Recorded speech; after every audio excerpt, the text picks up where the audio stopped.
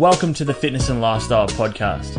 I'm your host, Dan Kennedy, and you tune in today because you're sick of trying every fad diet under the sun and training yourself into the ground without seeing any results. That's why I'm here to share the most effective ways to eat and train for sustainable and real results. Hey guys, welcome back to this week's episode of the show. Today I'm joined by none other than WBFF pro Robbie Frame. Not only does Robbie have a very impressive physique, he also has a world of knowledge that he's willing to share with everyone in the fitness industry through his Instagram, Snapchat, YouTube, and not to mention he's just an all-round great guy and someone that I definitely look up to in the fitness industry and someone that I see as a very credible source. So today's interview was fun. Robbie is less than 2 weeks out from his next WBFF show, which is overseas. So we go into a lot of that stuff inside the interview, which I hope you enjoy. Make sure you hang around for this week's social media question of the week. And as always, guys, after this episode, if you feel like you got some good content out of it, take a screenshot of the episode and within 30 minutes post it on your social media. Let's spread the word and try and get this show to as many ears as possible. Now sit back and enjoy the interview.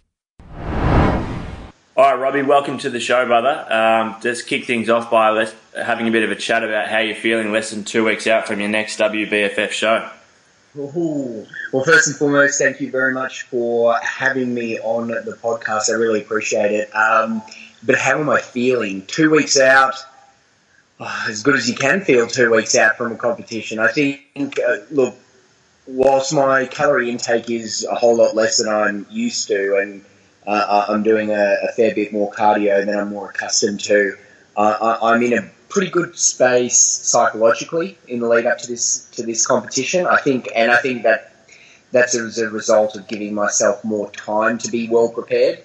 So by giving myself more time, I'm probably in a happier, healthier mindset than I would be in previous preps. But it's this final 2 weeks that you tend to micromanage the tiny details and focus on what you can do, all the variables within your control. Yeah, definitely, man. So obviously, as we just mentioned, less than 2 weeks out from what is a very big show.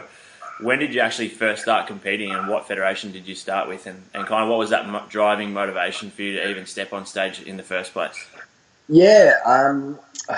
God. So I started lifting as a result of rugby. Like, I had rugby injuries, so I sustained rugby injuries, and I had to retire from playing when I was 20. Okay. And so I really didn't have like a physical. I'd always been active throughout high school, so rugby or athletics, and I was so I just needed to find an avenue or an outlet, and I fell into the gym, and I fell into the gym at just about the time that there was a shift away from bodybuilding into like fitness model physiques, and the classic physique was sort of coming back into fashion. And I remember, as you do, scrolling through endless pages of motivational information and content on like bodybuilding.com or simply shredded.com, and I remember finding all these WBFF athletes and just going, looking at the competition with the square spandex shorts and just the physiques that they had. Yep. And I went, well, that's going to dictate the direction I want to move in terms of the way I want to craft my physique. But then, it wasn't until like 3 years after I started lifting weights properly that I stepped foot on the A&B stage for the Asia Pacific Fitness Model Championships in 2012, I think it was. Yep. 2012. So that was my first competition way back in 2012. What's that, 6 years now? Yeah. Time flies, mate. Time flies. Time flies when you're having fun and you're dieting. Exactly, bro. A question that I like to put to people that are competing at a high level now is, what approach did you take with your training and nutrition for that first competition, and how is that contrasted to how you approach things now? Look, the first competition is going to be a learning experience in every facet, not just in terms of your training. It just training, nutrition, and mindset.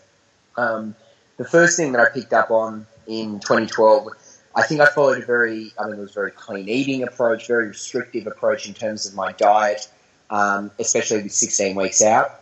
The focus was, abstaining from all foods that were perceived to be bad, regardless of whether or not they were bad for me or not. So I think you go into that, that first competition prep wanting to give of your whole self to get the best possible outcome. And as a result, you sort of blindly follow whatever you get given, but you're not probably sure about the rationale behind it. And I think that's shifted significantly now that I've educated myself enough to understand what's most important and least important, what variables I, really shouldn't have to micromanage, and what probably deserves my attention. So I think where in the past I was very restrictive, very 100% beeline focus and volume turned up at all times. I think I've had a shift in mindset, and that only happens with experience and understanding your body and how to get into your best condition. Yeah. And it's more timing myself now and knowing how to tighten up in terms of tracking, compliance, and just that athlete mentality when the opportunity or the time comes, and not just 16 weeks of blasting the effort. You know what I mean? Oh, 100%, man. I agree, and you see it a lot. And it's not even just with physique competitors. Like, I think you hit the nail on the head in terms of looking at articles or following what other people were doing initially, and it's hard not to get caught up in correlation versus causation. So seeing someone else, only eating chicken breast, brown rice and broccoli or whatever, and seeing that they're shredded and thinking, oh, well, that's obviously the answer, or seeing someone excessively doing too much cardio and thinking that that's the only way. And I agree, like, it doesn't have to be. I think at every stage of some form of diet, if you're going to get into the leanest shape that you've ever been in, then yes, you are going to suffer at some point, but it doesn't have to be from the start to the finish. No, and I think that's an important thing to, like, you touched on a couple of really good points there. First and foremost, the notion of, correlation and causation, looking at someone who's obviously attained a phenomenal physique that you aspire to achieve. And I remember actually looking to replicate the exact diet in the exact portion sizes, in the everything down to the letter, because obviously we try to model our behaviour and the processes. Like, it's inevitable. It doesn't matter whether it's fitness or otherwise. We're going to model our behaviour off other individuals if we want to get that outcome. Now, I think once you're empowered and you're educated to a point where you're able to understand the underlying reasons why certain protocols work, you're able to then practically apply that to yourself. And tying in with what you just said with the, do you need to go all out 16 weeks out? Well, in truth, remaining compliant to your diet and getting the best result possible when you step foot on the stage has as much to do with not only your physical, but most importantly, your psychological. And if you can potentially find yourself in a position where you're overreaching with your dieting psychology. You're tracking everything like so meticulously 16 weeks out that you start to micromanage details that at that particular time in the context of that situation probably aren't, it's not as relevant. But that again, that comes with experience, that comes with understanding context, and definitely experience. Yeah, awesome. Now, in the intro, I mentioned how, for me, you're someone in the industry that has a world of knowledge and is more than happy to share it with other people. And I put you as one of the good guys in the fitness industry. But in terms of education, what are some of the sources, or who are some of the people that you've looked up to and gained your knowledge from? Because as you said, you obviously don't just start out in the gym and then all of a sudden you know everything. So there's got to be someone or some form of source that you've learned a lot of your info through. Yeah. So I look, it's so funny. I've mentioned this time and again to other people. It's funny how to see how who I turn to for my information has shifted from the guy I see on the cover of the magazine to now guys that spend more time in the lab or they're doing their research. And what you'll find is, the likes of, you've got Eric Helms, you've got Alan Aragon, you've got Brad Schoenfeld, you've got Brett Contreras, you've got Lane Norton, you've got Lyle McDonald. You've got all these names, reputable names that follow an evidence-based approach. Yeah. And people like Mike Israetel as well. Like, I'm looking at his programming, minimal and maximal recoverable volume. and the appropriate, volume considerations in order to elicit hypertrophy whilst factoring in fatigue management and intensity. These are the guys, I geek out over it because one of the things I found when I first started out in the industry training, I attained a reasonably good physique, but I sort of felt like a bit of a fraud because I didn't understand how I'd actually got in the physique. And that ties in with blindly following the protocol, but not actually understanding why it works. And I think, I was really compelled to understand what is the underlying reason why something works, and reading the work of these guys, these sort of evidence-based practitioners and people that take the science and then practically apply it to training. And you read enough articles and you can start seeing that there's a common trend amongst a lot of them in terms of their psychology with the way in which they approach training and nutrition, and shifted away from your animal pack ad, you've got to be in it to win it, you've got to suffer in order to get results. And now it's more, what about we understand that we still want to get the result, but we want to take a more methodical way to get there? Yeah. And by removing emotion from the equation and focusing more on the quantitative and the evidence, you're actually able to, I now feel as though I'm more confident and capable of getting somebody else, great results. Yeah. Without compromising their lifestyle, and also without turning around and using the cop-out, well, it works for me. Because I just don't, So I guess I look to those guys, and having gone to a number of their seminars and sort of picked their brains and got an understanding of what they're all about, you just continue to follow them. Those are the guys I turn to. Definitely, man. I agree, and those are a lot of the guys that I tend to get my information from as well. It's funny you mentioned Mike Israetel. He's someone I've been looking into a lot lately, and he's starting to pop up a bit more with guys like Eric, and they have some really good discussions. And something I do like about all those guys that you mentioned is because it is evidence-based stuff, they're more than happy to admit when they might be wrong, or if there's a new study that comes up to show that their approach isn't the most optimal way. They're not that stubborn that they're going to keep pushing it. They know that there's evidence behind it, so they're willing to kind of be open to new things.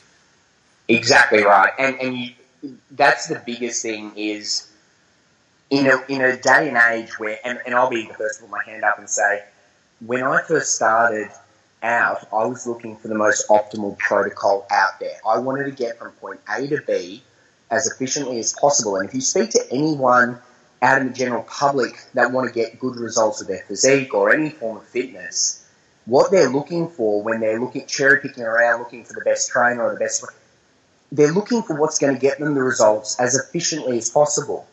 And I think inherent in that is, looking for, what's optimal, and then trying to shape your lifestyle around what looks optimal on paper, when in truth, a lot of these guys are big advocates of what's, we know sort of what's optimal on paper, but what's optimal in terms of its practical application. And at any point, if at any point they find that, it's not, I was going to say beliefs, but they don't have beliefs, they've got science. So they stick to the evidence and you are right, that understanding that if the evidence suggests otherwise, then we follow what the what the meta-analysis on this topic is stating. So I think it's important, rather than looking for black and white and sticking with gurus who are so focused on beliefs that they've held true for many years, it's refreshing to see a new wave of evidence-based practitioners getting the sort of attention they deserve to preach the good word, so to speak. Yeah, definitely. And something that I like to say a lot to clients that come to me, whether it be online or in person, is like you said, a lot of people are looking for that most efficient and optimal way. Yet, if I can give myself the most optimal program or nutritional protocol in the world, but if we can't stick to it, then it's useless. So, finding molding your life around a training program or a nutrition plan is definitely not sustainable. So I think you're hitting the nail on the head there. Yeah. And staying kind of along the lines of flexibility and sustainability, how much does your, flexibility with food choices and macro ranges and stuff change from the off season compared to while you're prepping for a show? So I use this. I've been using this sort of analogy lately regarding turning the volume up and turning the volume down. And I often say to people when they recount their stories of when they restrict themselves as part of a clean eating diet, they don't eat their favourite foods, calories have been aggressively cut unnecessarily, and at the time that they choose to make that health kick, their motivation is sky high, so they're more than willing to go through that initial suffering phase because they're seeing immediate results, fast. Yeah. But I like what I've said is that's like going into a rock concert or a music festival and the PA system is like, it is blaring. And at first, because you're so enthusiastic and motivated by the fact that you're actually there at the festival or whatever, you tend to accept it. But over time, that incessant sound at that high-end volume is going to cause a headache, not just physically but mentally, and it can be quite mentally debilitating. Tracking everything to the nearest gram, only preparing meals that you want to eat, like that are in line with your dieting goals. When you're in a dieting phase and you're 2 weeks out from competition and you're wanting to scrutinise everything to the nearest gram and the nutrient timing because you're worried about your energy levels throughout the day, right now, like I am, that's okay. But if you're going to ask me what my off-season is like and the focus is on being in a surplus and the focus is on putting on lean muscle mass, rather than trying to get within 5 to 10 grams of each macronutrient and prepare, I work within ranges, say, maybe 15 to 20 grams for like your protein and your carbs, a bit more with a little bit less with the fats, but I guess my volume sort of is turned down during the off season. But it's all heavily dependent on when I next need to be in condition. And I think, there's a fine line between flexibility and accountability. Like, you really do need to make sure that with the level of flexibility you afford yourself during your off-season, which should be the most productive time of the year, you just need to make sure that you're not taking the ball and running with it when it comes to flexible dieting principles. You still need to remain accountable. You still need to remain on track, and you still need to be conscious of where you need to be sitting, 14, 16, 12, however long your prep is. What is your starting point and how much work will you need to do to get into condition? And then that will dictate sort of my surplus and sort of the degree or the level of flexibility I afford with my food choices and meals. But yeah, during the off season, it's pretty relaxed. And not only does that tie in with, obviously physically needing the nutrients and sort of that variety of different foods, but from a psychological perspective, often people find that if they turn the music up at 100%, 365 days of the year with that mentality, at one point or another, the music's going to get so loud that they're just going to switch it off altogether and they're not going to follow a fitness protocol. So I find it's sort of like you're trying to periodize your dieting from a psychological perspective. So you not only are you relaxing your diet in terms of the ranges, but it's sort of just relaxing the mind in terms of that constant over-analysis of food, which even if you do follow an evidence-based approach, even if you do calculate macros and you understand that you could theoretically eat whatever you want, you can start to establish unhealthy relationships with food if you do it for too long. Yeah, no, I love that. I love that analogy of volume up, volume down. And as you said, we periodise pretty much everything else in terms of our training and whatnot. So why wouldn't we do something similar with our food? So that's awesome. A couple more questions before I let you go, mate. I know you're a very busy man. We'll just touch on this because we could probably go on for a long time. But what are your current thoughts on the state of the fitness industry at the moment? What are some of the good things and bad things that you see? Obviously, you go to a lot of expos and you're up there associating with some of the bigger names. Look, there's many ways that you can view the current climate or the current situation. I think what you've seen is a significant shift in the manner in which we digest our fitness information and our education.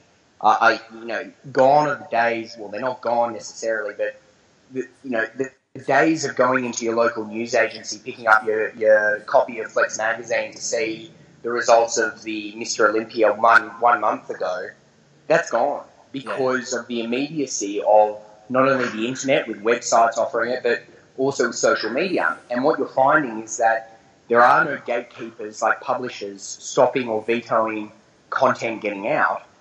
We now have a platform through social media to basically broadcast whatever message we want to whatever audience we want. And what you're finding is there are some individuals that are probably taking advantage of that and are probably not, delivering their content with the best intentions. Yeah. Obviously there are some people that are offering dubious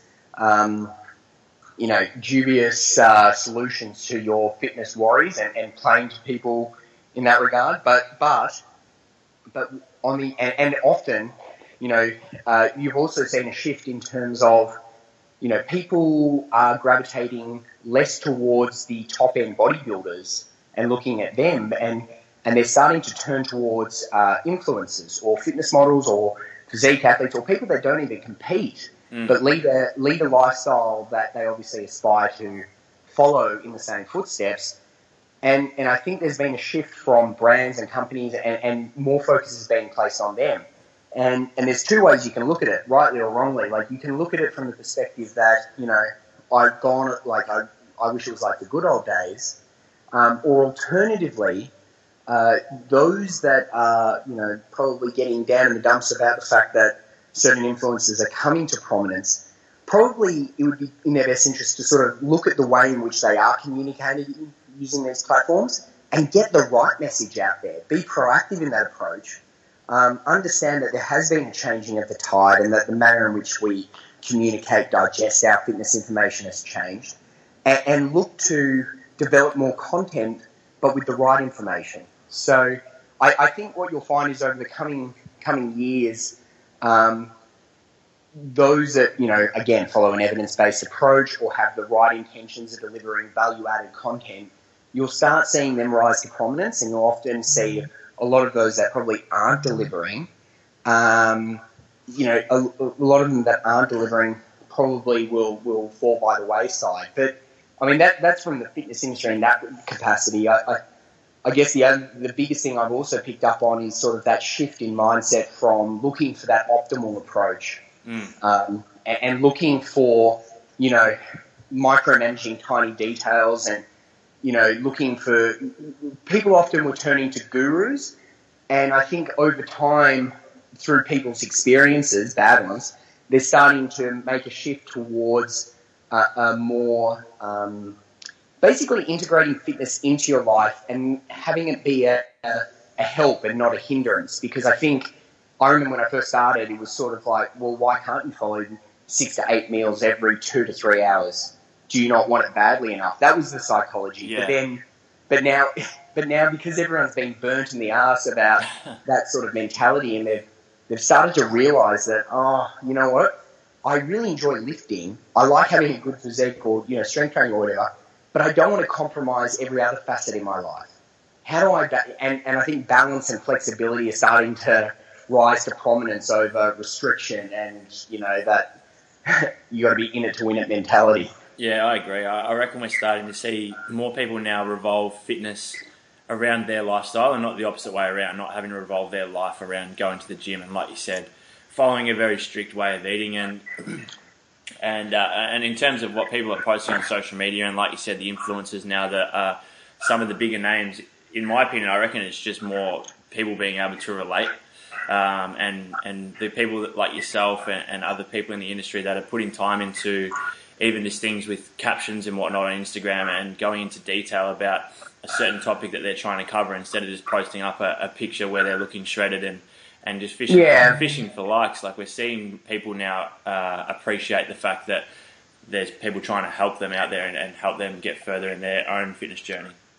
Most definitely. I think, look, it is all too easy to post a shredded photo or this, that and the other from a visual perspective that will inevitably get engagement. But what would be a greater benefit to people is if you accompany that photo as an attention-grabbing thing to then educate them and provide practical tips that, and this is the other thing, provide practical guidelines which are applicable to all parties, and it's up to them to then view things in the context of their individual situation. From my perspective, if anyone ever asks me, what do you like? They'll often ask me, are squats the best exercise or something along those lines. And it's like a lot of the questions I get, they don't have much in the way of context with them. It's looking for that black and white optimal approach. But yeah. Yeah, I agree for sure. All right, mate, last question, and I'll let you go. So a question that I've been asking people a lot when I have guests on the show lately is, do you have any daily rituals or habits that you like to stick to, whether it be a morning ritual or just something that you do later in the day, whatever it may be, but something that makes you feel a bit more productive and feel like you're getting the most out of the day? Look, I start every day off and I try to basically sit down, work out a plan of attack with regard to the various tasks that I need to execute on that day that are going to manifest into whatever my big picture goals are. I think I've often fallen into the trap of having high aspirations, big goals, and not knowing how to, effectively cut them down into more manageable pieces to digest each and every day. So I think by having a checklist and a to-do list and sort of just reviewing it each morning, that provides a sense of direction to my day and a bit of structure and regiment. But then, I guess, believe it or not, and look, I'd like to say, I go off and meditate or I do something like that. I don't do that currently. Yeah. But what I do, it's strange. You're so immersed in the fitness industry, it becomes your life, it becomes your work. I'm starting to actually look to the gym as a means of breaking up my day, and I'm looking forward to it again. And I've sort of got renewed enthusiasm in that regard. And often I find myself doing low-intensity, steady-state cardio for no other reason other than it gives me time to myself to, process my thoughts without having to action anything. So I'm, just going along on the step and just probably just being one with myself at that particular point in time, reflecting on where I'm at rather than thinking, go, go, go. Where am I? What should I be doing right now? So, but yeah, that's my daily ritual. That's cool, man. And just in regards to that low steady state cardio, and you said you don't necessarily do any meditation, I reckon that is 100% a form of meditation. It's definitely a form of mindfulness and a way that, like you said, it gives you a chance to just kind of kick back and think about things without having to put action to it straight away and just take it all in and then go about your day afterwards. I think taking that time to break up your day, strangely, there'll be times where I'll do a video shoot with Chris at Muscle Nation, and I'll drive all the way out to Penrith. But in that hour car drive, you just have time to just think about, what you're doing, the things that are working out, the things that aren't working out, how you're feeling about what you do. I've been thinking about that for the last 6 to 12 months, not only what I do and the way, but why do I do what I do? And often it's good to take stock at times and reflect on those sort of things because you can get so caught up in tiny details with little significance. But if you want to lead a fulfilling life, I think you need to find a greater purpose and understanding of why you do what you do. And that's something that I've been really thinking about over the last 6 to 12 months. Obviously you want to find fulfillment in your career and your social life and your family life, etc. But often you need to sort of remove yourself from the hustle and bustle of whatever you're engaged in with regard to work and sort of take stock, take a nice deep breath in and assess, why do I do what I do? And basically that ends up reaffirming, your actions day to day and what you end up going about doing. But it's always important to take stock from time to time. Couldn't agree more, Robbie. Couldn't agree more. Well, mate, from myself and the listeners of the Fitness and Lifestyle Podcast, thank you so much for joining us, and also good luck for your show. You're looking phenomenal, mate, so I'm sure you'll do great. But again, really appreciate you coming on today and sharing some of your knowledge with us and just having a chat. Yeah, my absolute pleasure. Thank you very much. Let's see how I go in 2 weeks' time. But thank you very much. No worries, man. All right, guys, make sure you hang around for this week's social media question of the week. Alrighty guys, this week's social media question of the week, and the question is, if I am sick or if I feel like I've got a bit of a niggle or an injury and I'm unable to train and I need to drop back on my training for a day or two, should I be dropping back on my calories? And if so, how many calories should I be reducing? Should I be taking from carbohydrates, fats, or protein? Now this is a great question. If it is just one day, or if you're a bit sick or you feel like you're a bit sore and you're going to miss your session in the gym, which is perfectly fine. Sometimes we need to make sure that we're taking care of our bodies and thinking of things in the long term and not the short term, as one day or a couple of days here and there off is a lot better than a few weeks or even longer down the track where you need to take off. So if that's the case, if it's only a very small period of time, I would suggest keeping your nutrition exactly the same, not dropping any calories, keep your water intake up, keep things exactly the same as usual. If you do have to have a relatively long layoff, whether it be a week or a little bit longer, my recommendation would be to reduce either your carbohydrates or fats. If you're going to reduce your carbohydrates anywhere between 25 and 50 grams, so between 100 and 200 calories should be fine. If you're going to reduce from fats, roughly 10 to 15, maybe 20 grams of fat would also be a good idea. But it does depend on how sedentary that you will be by taking that time away from the gym. So if you're not training but you're still at work all day and you've got a physical job, then maybe you don't need to reduce your calories by that much. If you're pretty much bedridden and you're not expending any energy at all, then maybe you need to take even more calories. But I wouldn't recommend going too low, because even when you're not training, if your calorie deficit is too large, it is going to create that need and that urge to binge and eat more than what you should be. And then in the end of the day, your average intake for the week is going to be even higher than what it would have been if you just stuck to your normal routine. So don't overthink it. Don't stress about it too much. Just make a slight reduction if you feel like you're not expending anywhere near enough energy. And then once you go back to normal, bring those calories back to where they were before and you'll be back on track in no time. So thanks so much for joining me and on the Fitness and Lifestyle podcast today. It was obviously awesome to have Robbie on. If you have enjoyed today's episode, please do leave a review on iTunes. Rate the podcast, and as I mentioned earlier, take a screenshot of the episode and post it onto your social media, whether it be Instagram, Snapchat, post a link to Facebook. All the support is much appreciated, guys, and I do really appreciate all the Instagram DMs, the emails and stuff from people coming in lately about the fact that they're enjoying the podcast and some of these episodes, which is great. So I hope you're having a fantastic day. I can't wait to chat to you in the next episode.